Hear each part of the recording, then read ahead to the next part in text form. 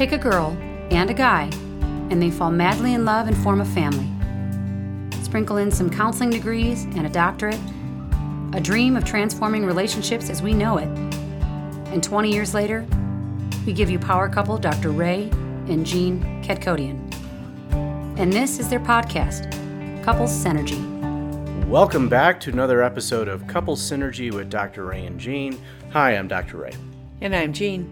And this is our podcast about love, marriage, and relationships. Please check us out online at couplesynergy.com or on Facebook and Instagram at Couple Synergy.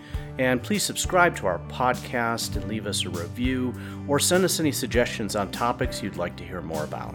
And now on to Couple Synergy, an in-depth look at love, marriage, and relationships, where we bring you our experience helping thousands of couples transform their relationships for over 20 years. You know, everyone says you should work on your relationship, but nobody teaches us how. So we've created this podcast to teach people what they can do to create the relationship they've always dreamed of. With the partner they fell in love with.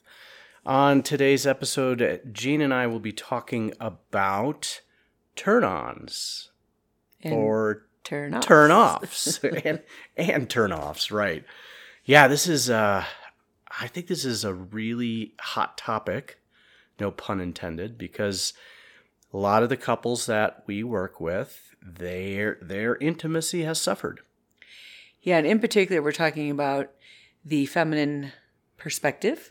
Yeah. Which is not always the female gender, but it is most often. Right.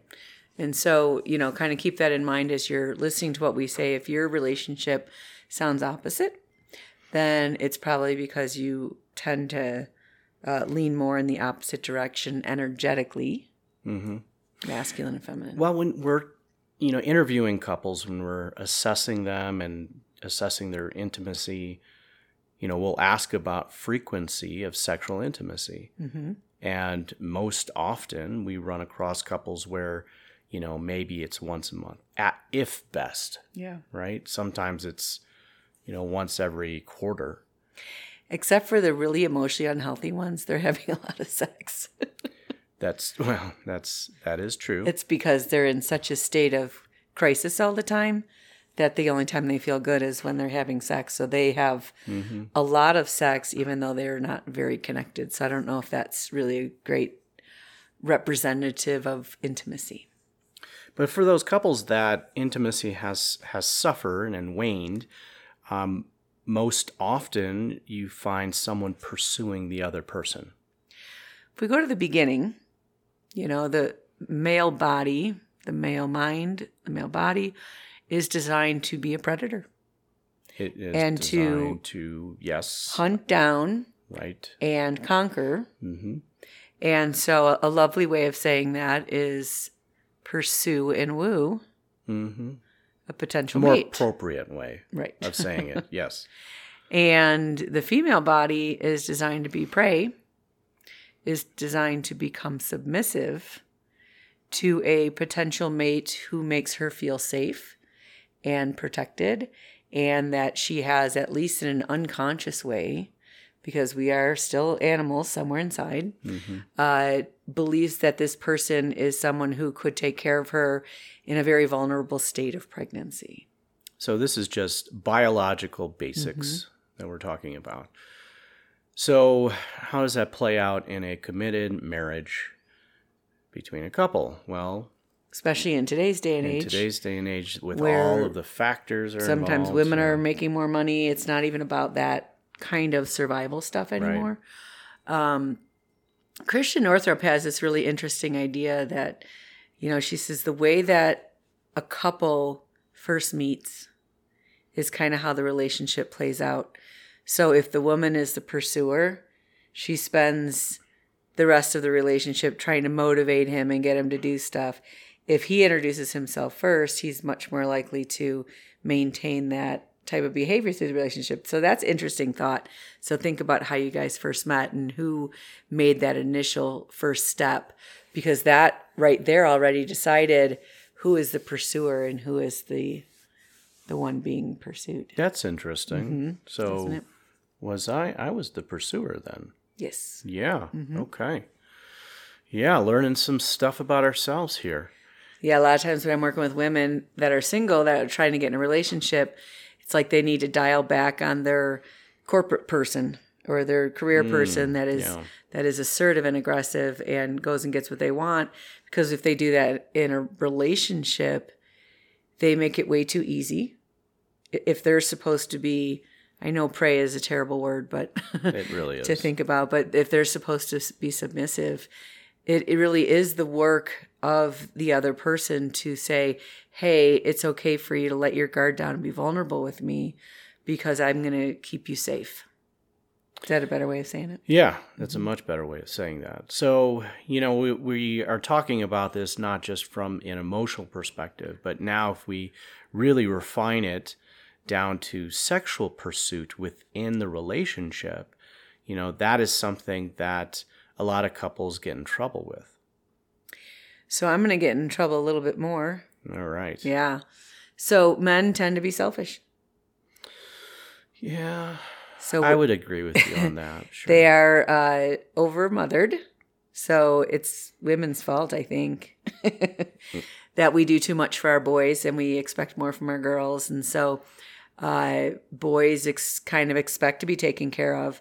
And in the beginning of a relationship, it's the natural nature of a woman to be generous and to give and to take care of and nurture her partner. And in the beginning, it seems to work pretty well because both people are really trying hard to please the other person. I would say it's also complicated because most men today are not ushered across that bridge from boyhood to manhood. They're not taught by a strong male role model, how to be that giving and caring and considerate, strong partner as a man. Yeah, I remember, as a younger person, probably in my teenage years, it was really a thing, like to open a door for a woman or, whatever those type of things that we called chivalrous kind of things. Those were expectations that boys were being taught. And then this whole thing happened like in the 80s where it was like, how dare you?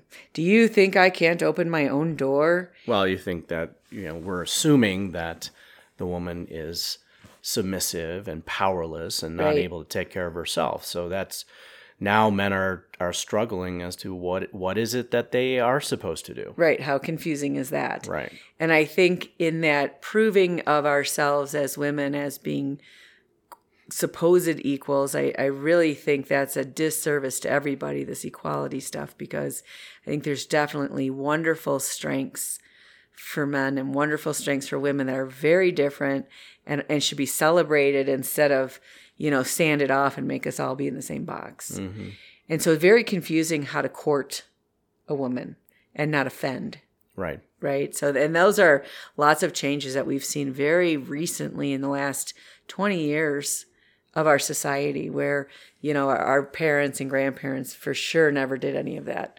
A girl didn't call the guy called, the guy took her out on the date, the guy paid. Those were all ways of dating is like, is this person going to be a good mate? It was your role. You knew what your role was and you kind of lived, that role.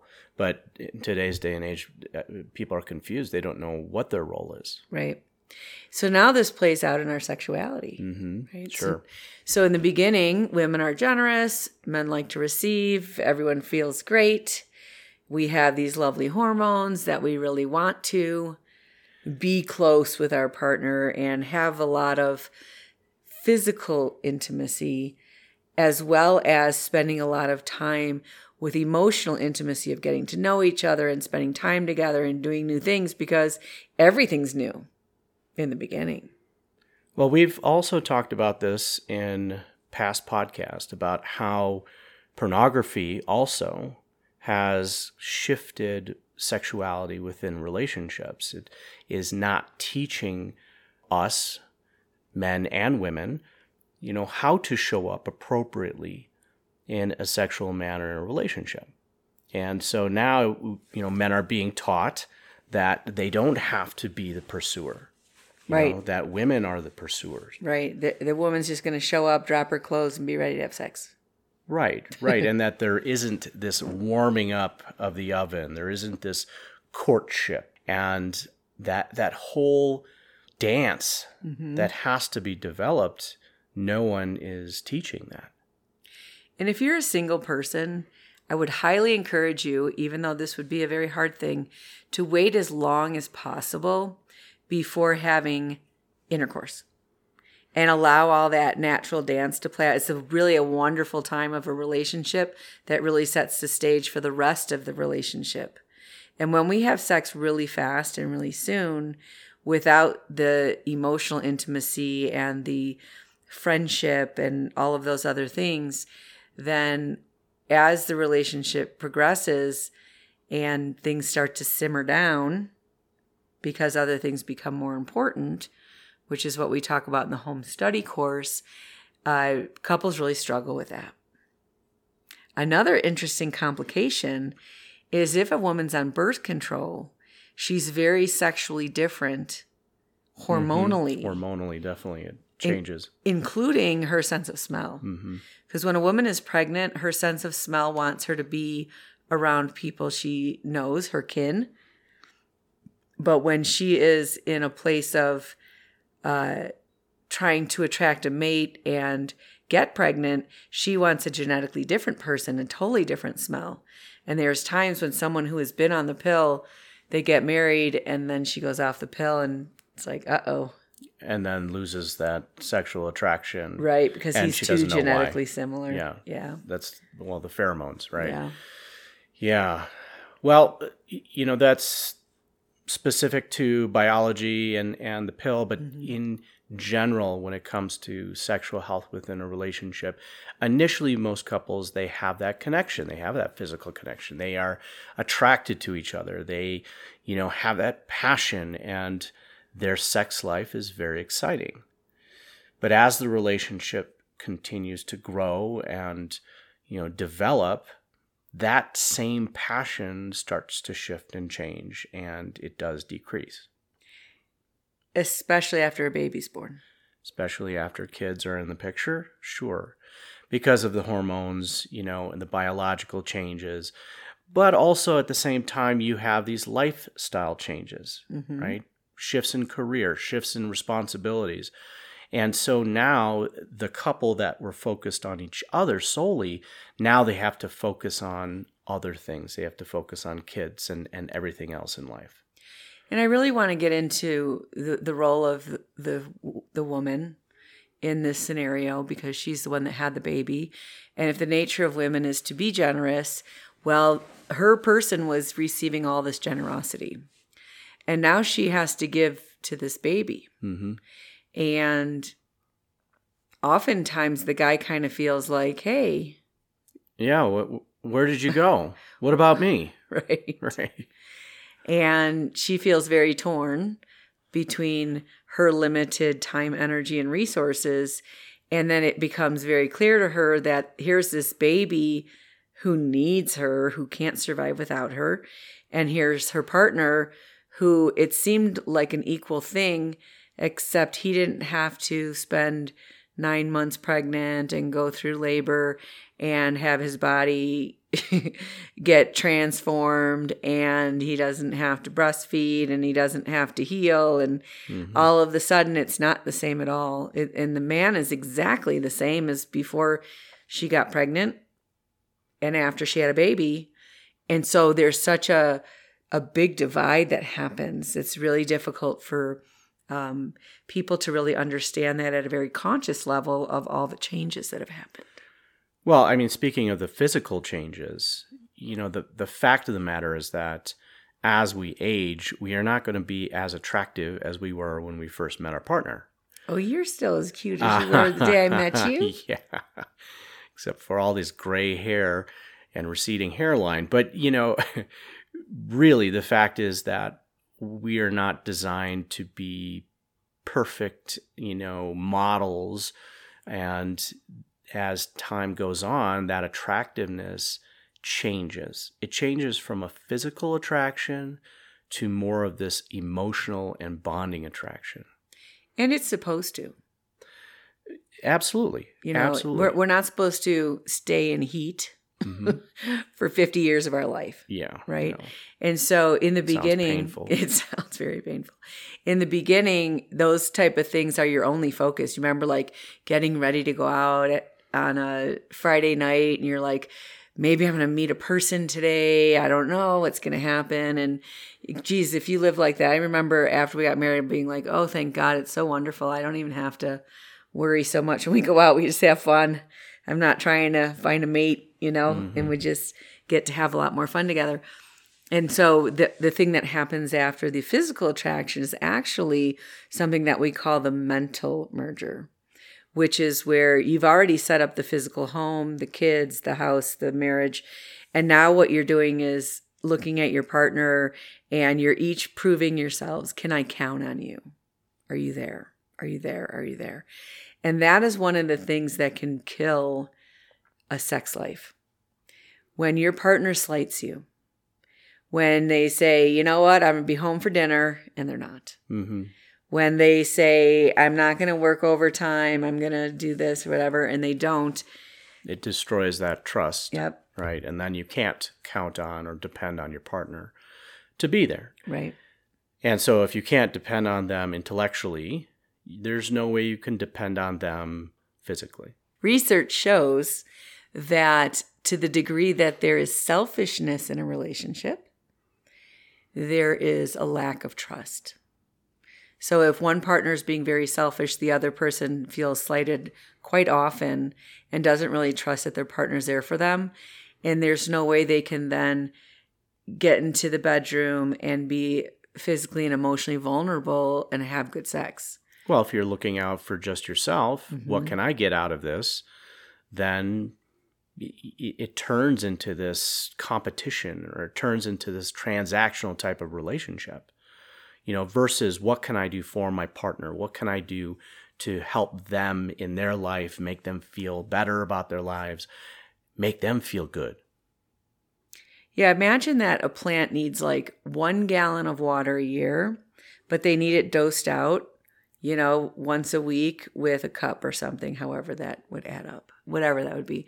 But instead of that happening regularly and weekly and allowing the plant to gently absorb the water and then grow and dry again and absorb more water and grow and dry again, it just gets dumped a bunch of water that just filters through the dry soil. They barely get to pull up any of that energy, and you can see how you'd really wither. Mm-hmm.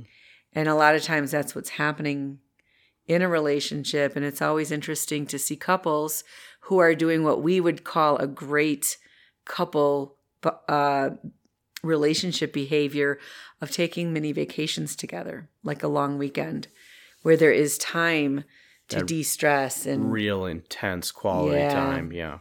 Spend time together, de-stress, and add to the relationship. And they always say we have good sex on vacation. Mm-hmm. Yeah.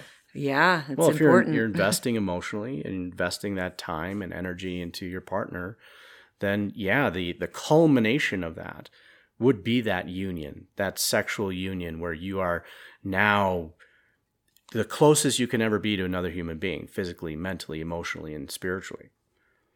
So what happens for a lot of women is in the beginning, they're very concerned about pleasing their partner, making sure their partner is staying attentive and staying with them and connecting with them and not straying, right?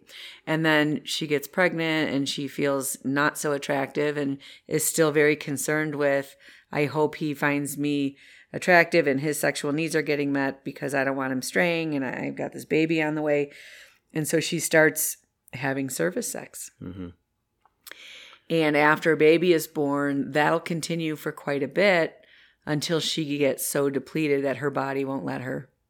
And a lot of women think they have a problem, that they're like, I don't know what happened to my sex drive. I just don't care anymore. And it's because the intimacy is dried up and the wrong emphasis was on why are you having sex when you don't want to be? Which feels crappy for both people, I think. It absolutely feels crappy for both. And for men, during that period of time, a lot of men start to utilize sex in a way to relieve stress. And so there is this tension build up because of whatever's going on in their life. And now service sex becomes stress sex for them. I think there's another little piece that is about their self-worth too.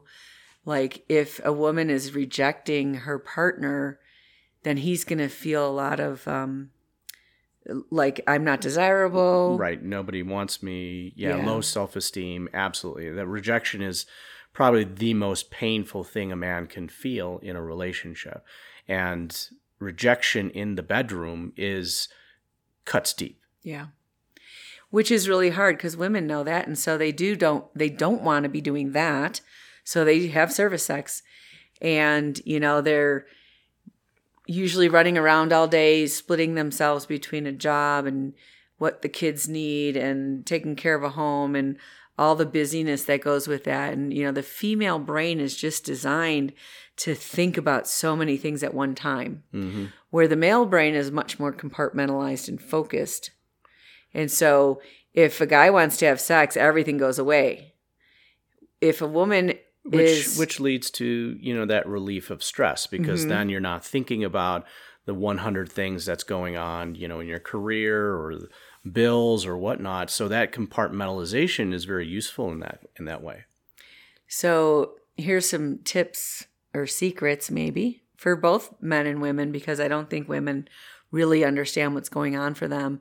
But as their feminine brain is thinking about, I've got to pay this bill, I've got to take the kids to the doctor, this is coming up, that's it's someone's birthday, I got to do this. And their partner comes and slaps them in the butt. Yeah, guys, don't do that. And guys think they're flirting.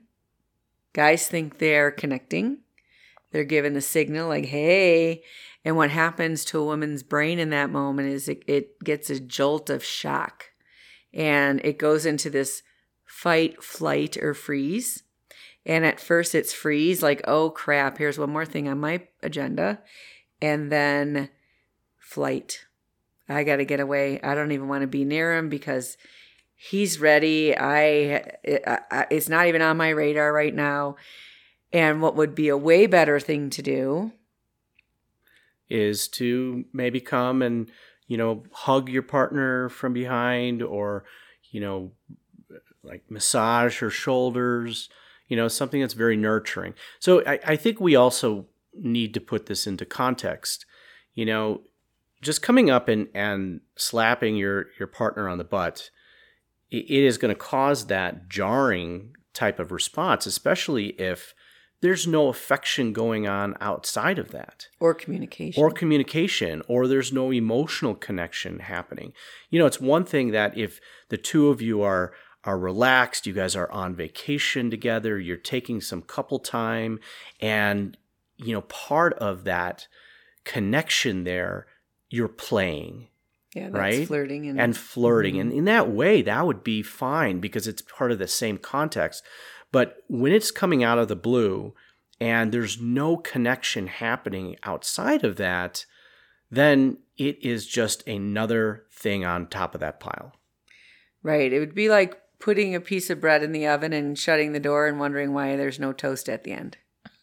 Yeah. It's just a cold, dark place at that point. It's not doing anything. But if it is a behavior that is preheating the oven, then that leads to something else. And so there's a lot of touch points along the way that if those things are happening before you get ready to be intimate, then a woman is ready, much more readily available. And if she's overwhelmed and has a bunch of things on her plate and a guy comes in just like, all right, when's my turn? Well, that's not good sex for anybody. No.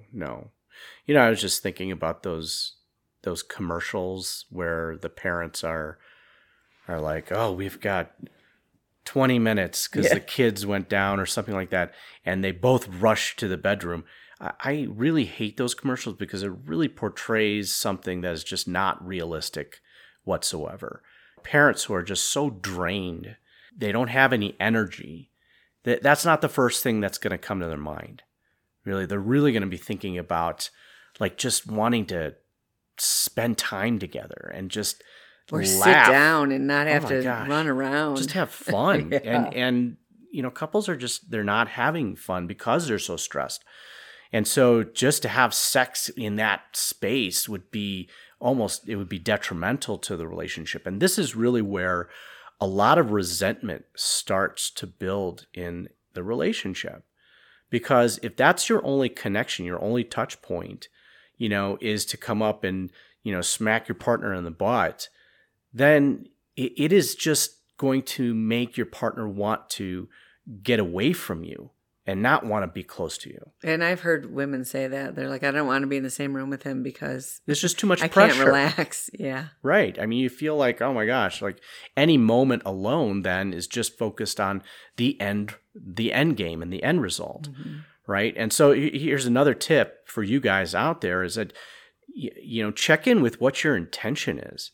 Like if your intention is the end goal, right? Just ejaculation, and because you're stressed out and it's stress relief for you, then don't initiate sex. That's really not the time to do that, okay?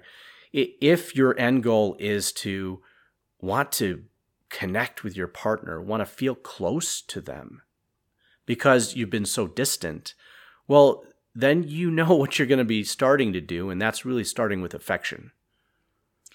So if you've ever gotten a massage or tried to meditate, you know that when you first start, your brain is like all over the place, your breathing's all over the place, you're thinking, and then 5 minutes goes by and you're like, wow, this sucks, I can't even relax, and 10 minutes goes by, and during that time, your brain is starting to release that oxytocin and the norepinephrines and the calming, soothing, de-stressing things. And that's why we go and get massages and why they're so good for us, because they really reduce that stress and they help us then get into that place that's like the alpha waves and, oh, doesn't this feel good? And that takes about 20 minutes.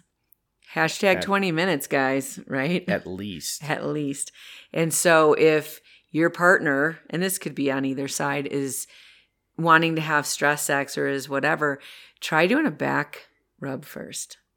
Try doing heart holding where you just hold each other and you let your hearts have a conversation and let that brain chemistry kind of get to that softer place where you're ready to have more of a depth of connection, because sex is so much better when your brain is in that place, and let your brain settle down. But in particular, the female brain needs it a lot. If you're thinking right now that, wow, that seems like a lot of work, then yeah, you're on the wrong path here, right? Because that's really what it takes.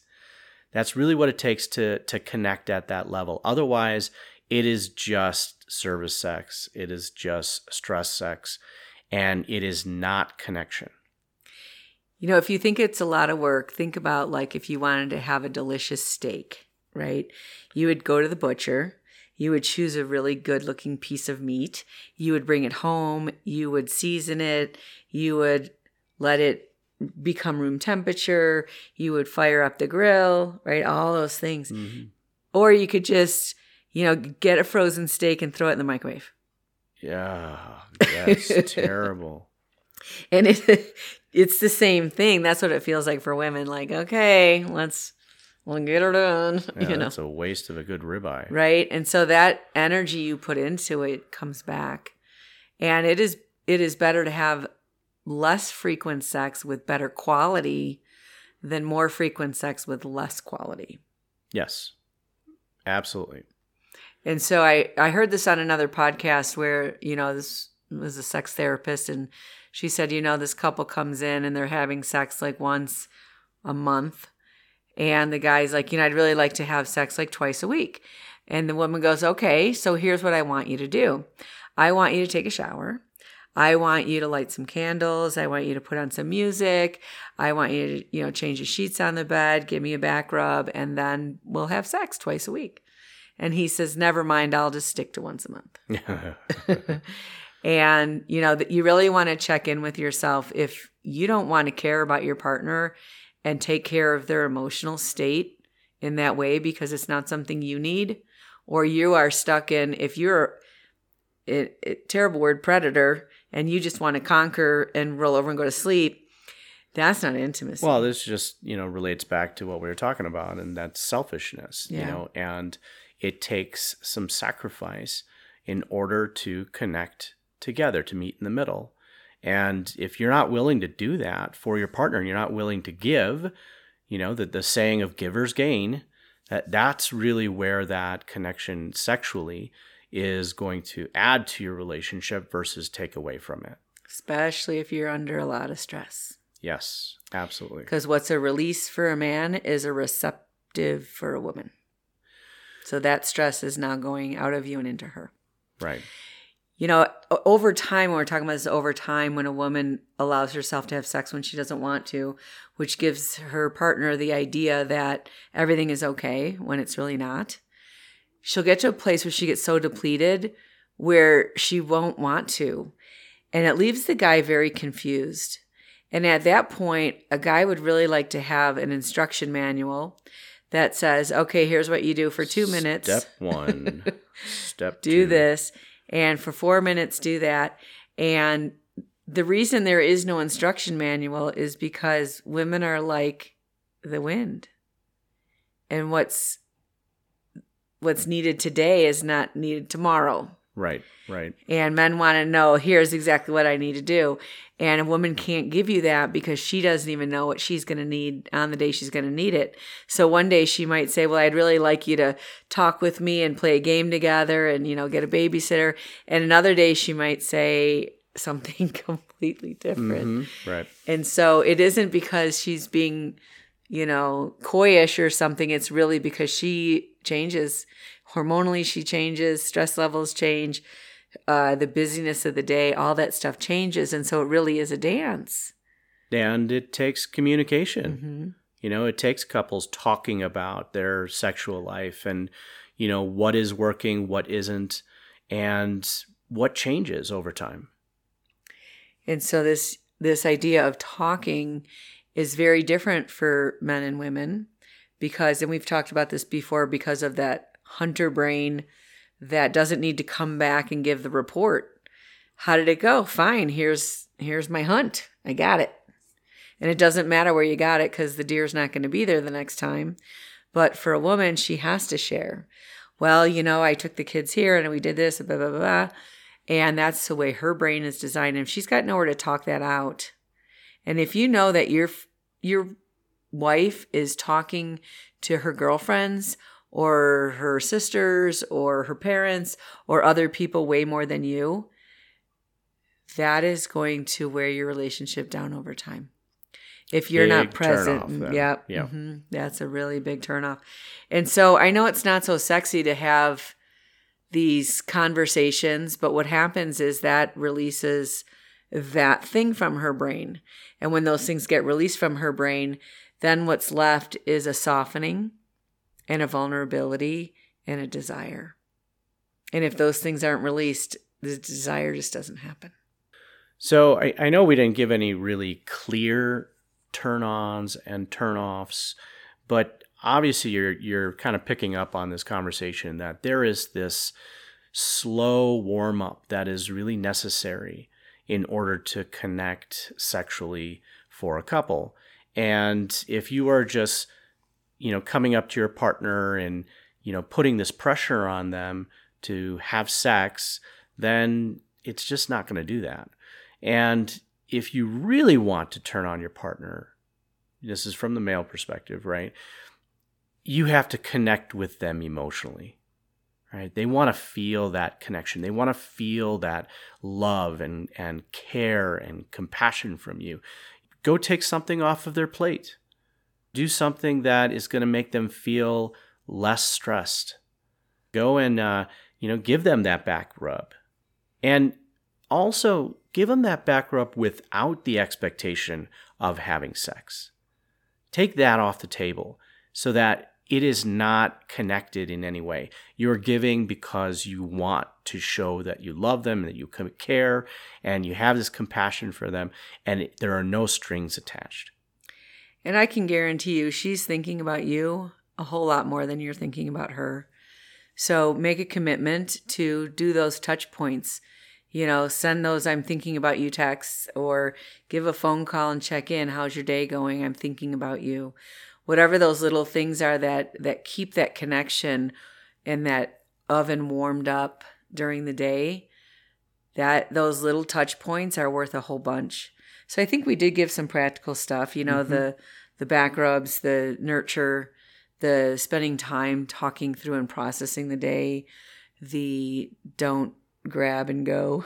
Don't grab and go. That's great. I like that. And really check in and see, are we stressed here? Or are we connecting? And sometimes you're going to have stress sex. Sometimes it's absolutely okay, and it's all there's time for, and that's totally fine. But if that's the majority of your sex for many, many years, that's where the problem is. So there needs to be, some time and space around, let's go to an Airbnb or something and with a hot tub and relax and have some wine, or have time for massage or whatever those kind of things are, so that there are touch points in the year where you're actually having that depth of connection. And don't just settle. This goes out to both people, right, in the couple. Don't just settle for where things are at right now. Work through it.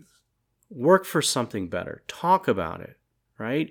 And really work towards creating that awesome, passionate connection that you guys both want.